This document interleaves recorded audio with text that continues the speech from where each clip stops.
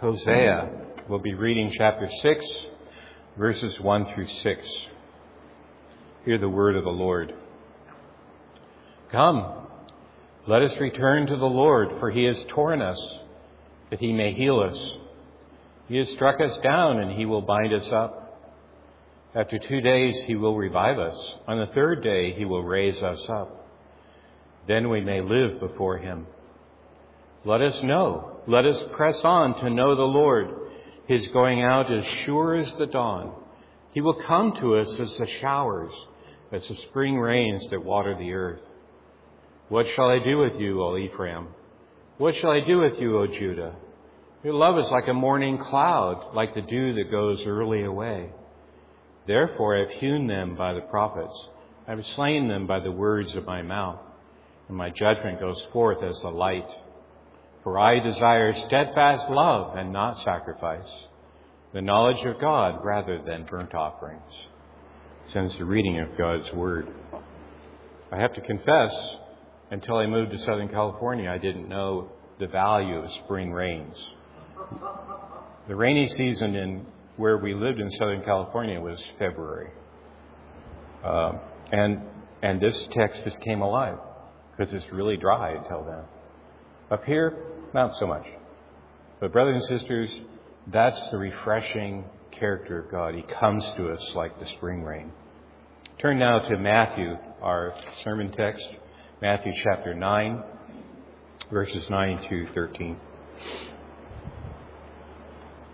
Continuing our work in the Gospel of Matthew, Matthew 9 through 13. As Jesus passed on from there, he saw a man called Matthew sitting at the tax booth. And he said to him, "Follow me." And he rose and followed him. And as Jesus reclined at table in the house, behold, many tax collectors and sinners came and were reclining with Jesus and his disciples. When the Pharisees saw this, they said to his disciples, "Why does your teacher eat with tax collectors and sinners?" But when he heard it, he said, "Those who are well have no need of a physician, but those who are sick. Go and learn what this means. I desire mercy and not sacrifice. For I came not to call the righteous, but sinners." Sends the reading of God's holy word. The grass withers and the flower fades, but the word of God abides forever. Let's pray. Almighty God, our Lord and Father, we thank you for giving us this word. Words of our Savior and his marvelous actions, his wonderful deeds, O Lord, of love and mercy. Help us to understand it well. May the meditations of our hearts, O Lord, this day be pleasing in your sight in the words of my mouth, our rock and our Redeemer. We pray in Jesus' name. Amen. Well, as I mentioned, we are working through Matthew. We have finished 3 short episodes that displayed Jesus' authority, his power and authority. In the last episode, Jesus had healed this paralytic, and the people were afraid. They were so bewildered they just didn't know how to respond to this.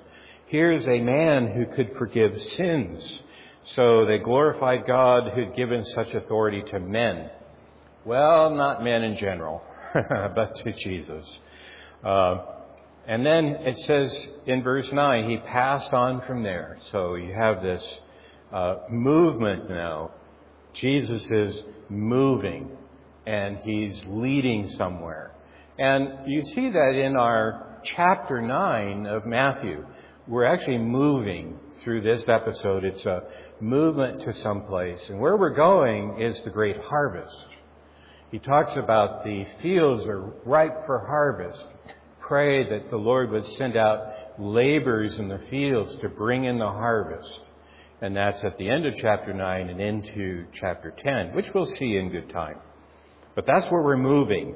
And to that effect, he calls Matthew, because he's preparing the way for the harvest of this age, which he will be conducting throughout this age. The Lord Jesus Christ is directing the affairs of this world.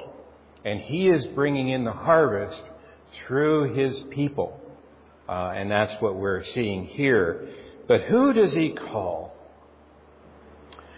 He calls the lost sheep. He calls tax gatherers and sinners to be in his church. To be, even this tax gatherer will now be one of his disciples, this Matthew character.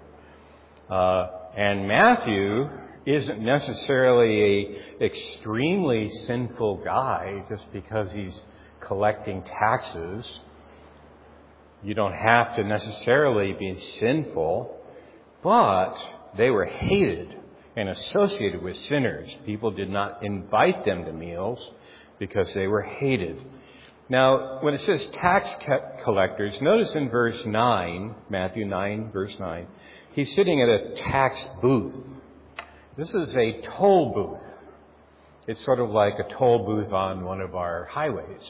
But in this instance, it's a toll booth probably for fishermen would come in and have to check in there, have their fishing load weighed, and then pay a tax on that load. And so it's a toll based on the harvest. It would be similar to crop taxes. So farmers would have to pay a toll based on how much they took in from their fields. But the people who took in this toll were not well loved. Later on, the rabbis would write as follows.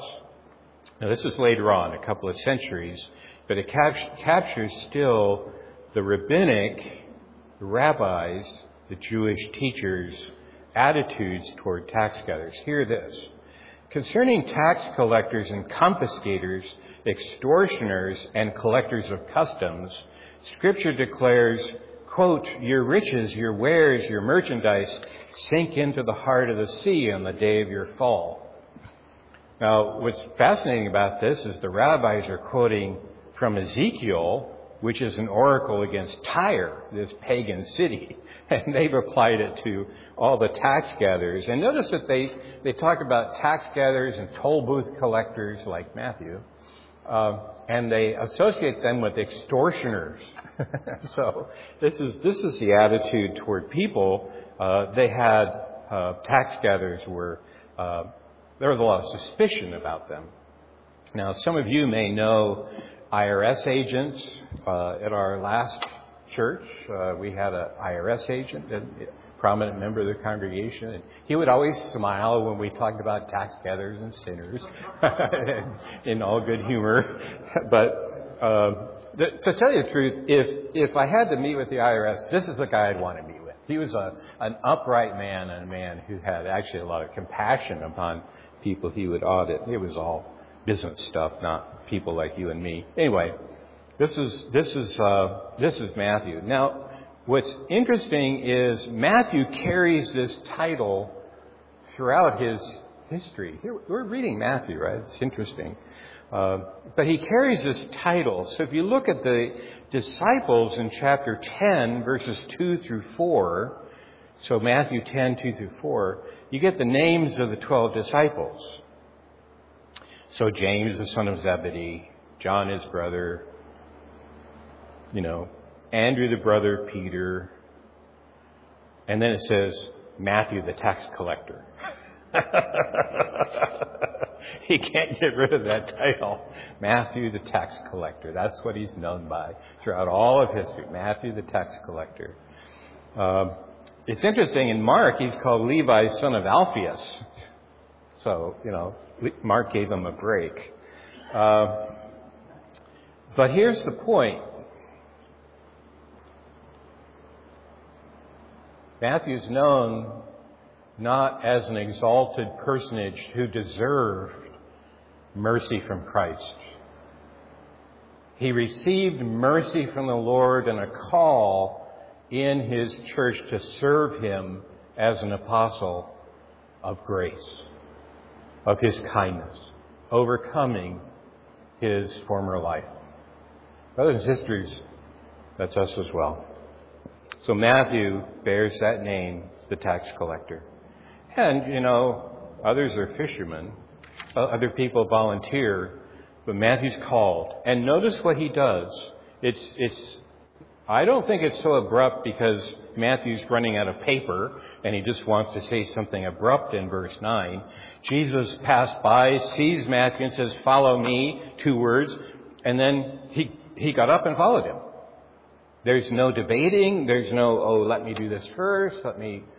There's no hesitation.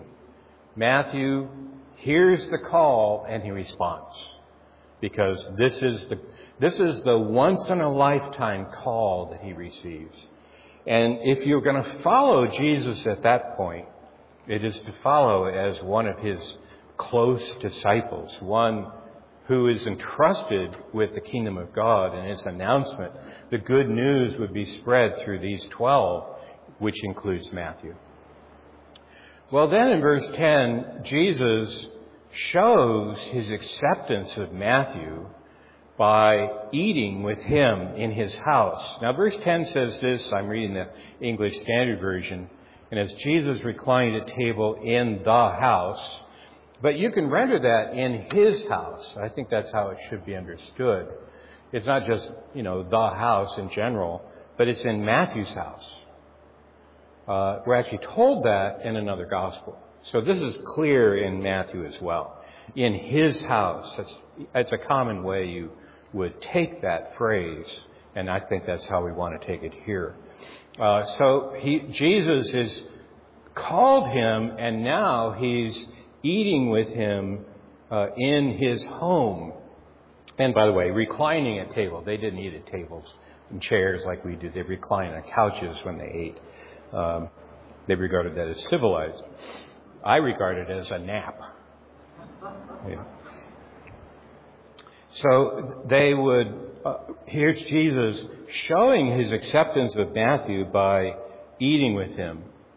But notice that then it says, many tax collectors and sinners. Now, how do you identify a sinner? You wear a headband, sinner, How are sinners identified? Well, you can't really speculate. It's not safe to speculate about Scripture exactly. But first of all, this is not a big town. People knew one another. So, the people who are eating there were well known.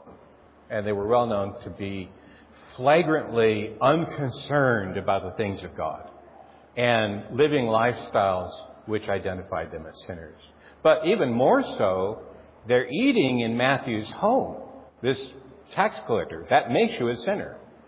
The people who are with Matthew, eating with him, makes them sinners by that alone. But then, furthermore, there's a third thing that you have to read on, which would be the next time we work on this text, next week actually. And that is, the disciples of John talk about fasting and why they aren't fasting, why they're eating. So this is probably a fast day. And people are heedless of the words of the higher-ups, the Pharisees of the time, that they should be fasting, and they just ignore all that. They're eating, so that makes them sinners as well. So this is how you know that they're sinners. And the Bible, here doesn't specify what that means, and there's no reason to speculate. But it's people who are indeed sinful. People who are pretty much excluded by their community, by the church, as it were. This is people who had no regard by their neighbors.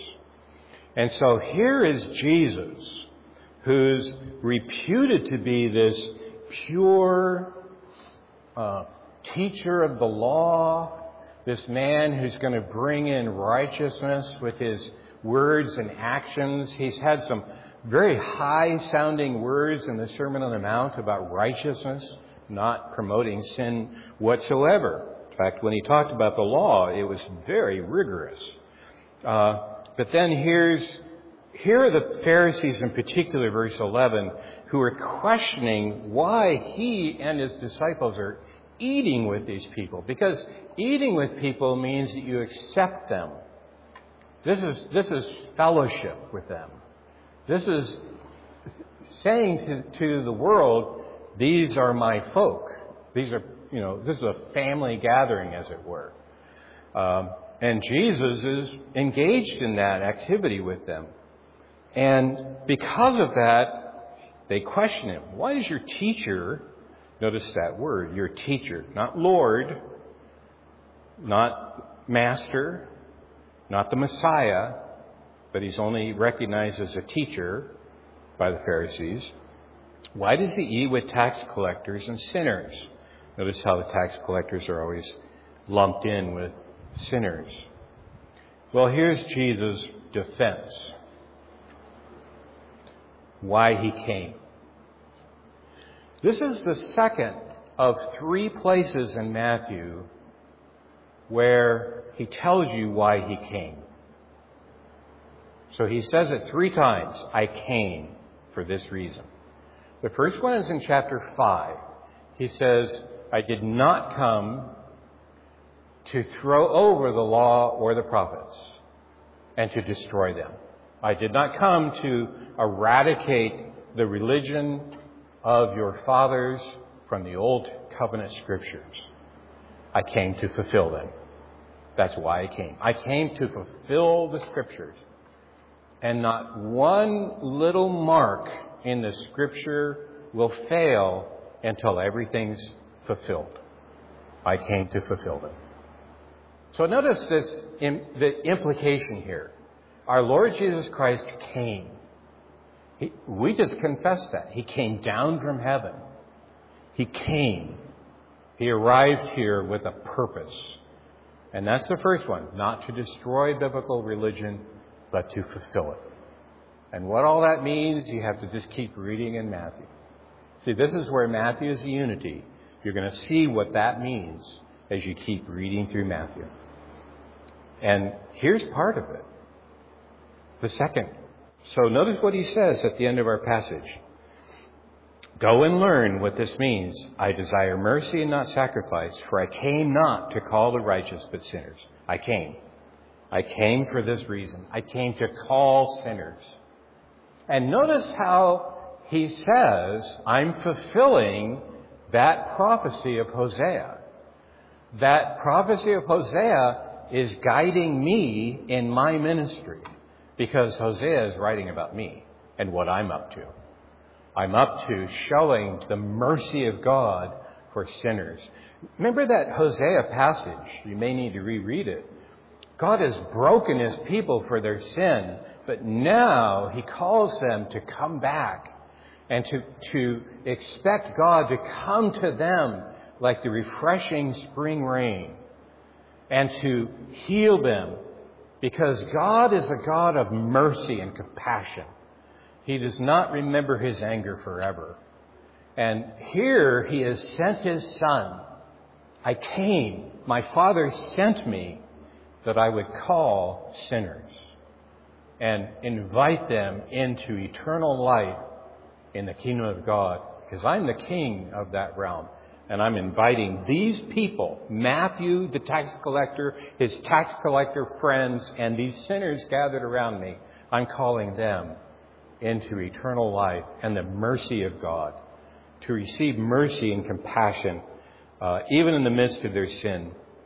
That's what Jesus is saying. I came for that reason. And remember his name. Name him Jesus, for he will save his people from their sins. I probably mentioned this, forgive me if I'm repeating, but that's in Matthew 1:21. Name him Jesus because he'll save his people from their sins. That's not really what you have in the Old Testament. When you have God announcing that he will save his people, it's from enemies all around, not from their sins. But here Jesus is going to save people from their sins. And again, you've got to keep reading in Matthew how that's going to be worked out, because in the end of the day, it's going to be the cross. But Jesus is calling people to look to him for deliverance from their sins, because that's why he came. He came to fulfill that. And then the third one we will see in chapter 10, Jesus in chapter 10 says he came because he's going to bring not peace, but a sword on the earth. We'll have to deal with that in good time. Let me read to you from 1 Timothy 1:15, which is perfectly relevant for this. 1 Timothy 1:15. It is a trustworthy statement that Christ Jesus came into the world to save sinners, among whom I am foremost of all. I almost, in my preparation for today, I almost chopped out that last bit, thinking, yeah, well, Paul, we don't need to hear about him on that. Jesus came into the world to save sinners. And then I thought, no, we've got to hear that. Among whom I am foremost of all. This is the right attitude Paul displays. I'm the foremost of all the sinners. He came into the world to save sinners, even me. And Matthew agrees. Matthew, the tax collector. How he's known through history. 2,000 years, he's Matthew the tax collector. The one who is despised, who engaged in an occupation that gave him a lot of shame among his contemporaries. Not always justified, but it's the fact. And he says, yes, I'm a sinner too. And Christ came into the world to save sinners.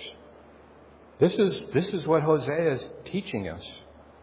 That the Lord would turn back his people from their faithlessness. And he would start with the most despised and shamed people. People who had the lowest public reputation. People who are most desperate.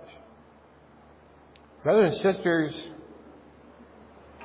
it didn't matter to him to associate with the most desperate, despised people. And he's the King of glory. This is Jesus who has displayed who he is. He has just forgiven the sins of a man because he's the judge of all the earth. He has been appointed by his Father to stand up on the last day and judge the whole world. He will judge all of his creatures. There's a man appointed by God on Judgment Day, and its name is Jesus, the Messiah. He's a man and the Son of God incarnate. And that's the one who forgave sins. He had that right. And here he is displaying not just that one guy. He's got a lot of other people in mind to forgive their sins as well. This is why you hear the forgiveness of sins every Lord's Day. This is why your sins need to be forgiven. Because throughout the week we still wander off from our great shepherd. But he turns us back. And our Lord Jesus Christ does not despise us. You know, one of the passages in Scriptures that gives me the most hope and the most comfort when I think about myself and my life, it's when the disciples come to Jesus and say, how many times should we forgive a brother if he sins against us? 7 times? Jesus says 7 times 70. And you know what the comfort is of that? That's how often he forgives us, and even more. 7 times 70,000. 7 times 70 million. He forgives us. This is what he's like. His compassion fails not. He desires not animal sacrifice, but compassion, because that's who he is. And he wants us to imitate him and grow in his image as forgiving people. Matthew was remembered as one of these sinners. This is who he was. But brothers and sisters, I can tell you, Matthew did repent. We know that by his subsequent actions. He embraced the call of Christ. Notice what he did. He got up and followed Jesus. That's the first step. You follow Jesus. That's the first step of this journey to no longer be a sinner, is you follow Jesus. And the next step is you follow his ways. And part of it is to be compassionate and forgiving like he is. This is the gospel being proclaimed in Jesus' day. That's why he came, to extend the mercy of God through the gospel. And God is demonstrating his gospel love toward sinners. Now, I'm going to turn to another passage that I just can't resist. If you want to turn there with me, you're welcome to. Otherwise, I'll just read it for you. It's Romans chapter 5, verses 6 through 11. Romans 5, 6 through 11. This is a passage that you don't want to miss all the things that this has. And this is a passage where there's called accumulation.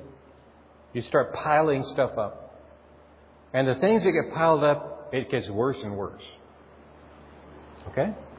So there's a development here in Paul's statement.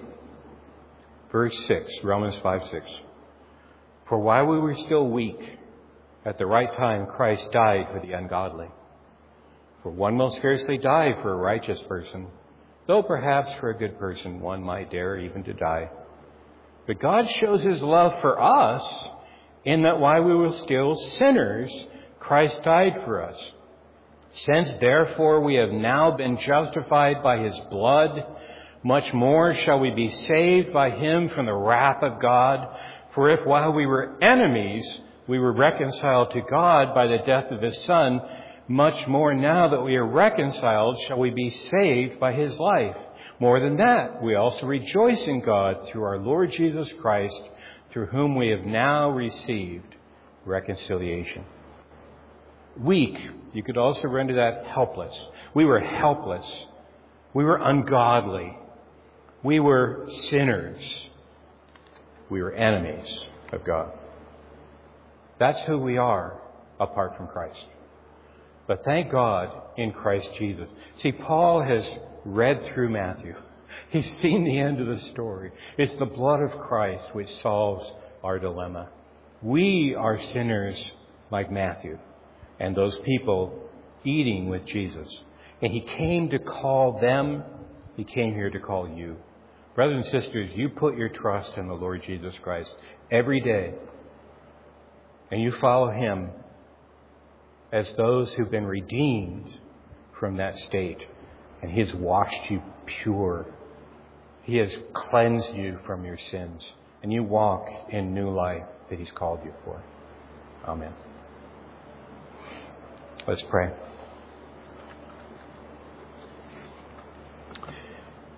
Almighty God, our Lord and Father, this is easy to talk about and hard to live.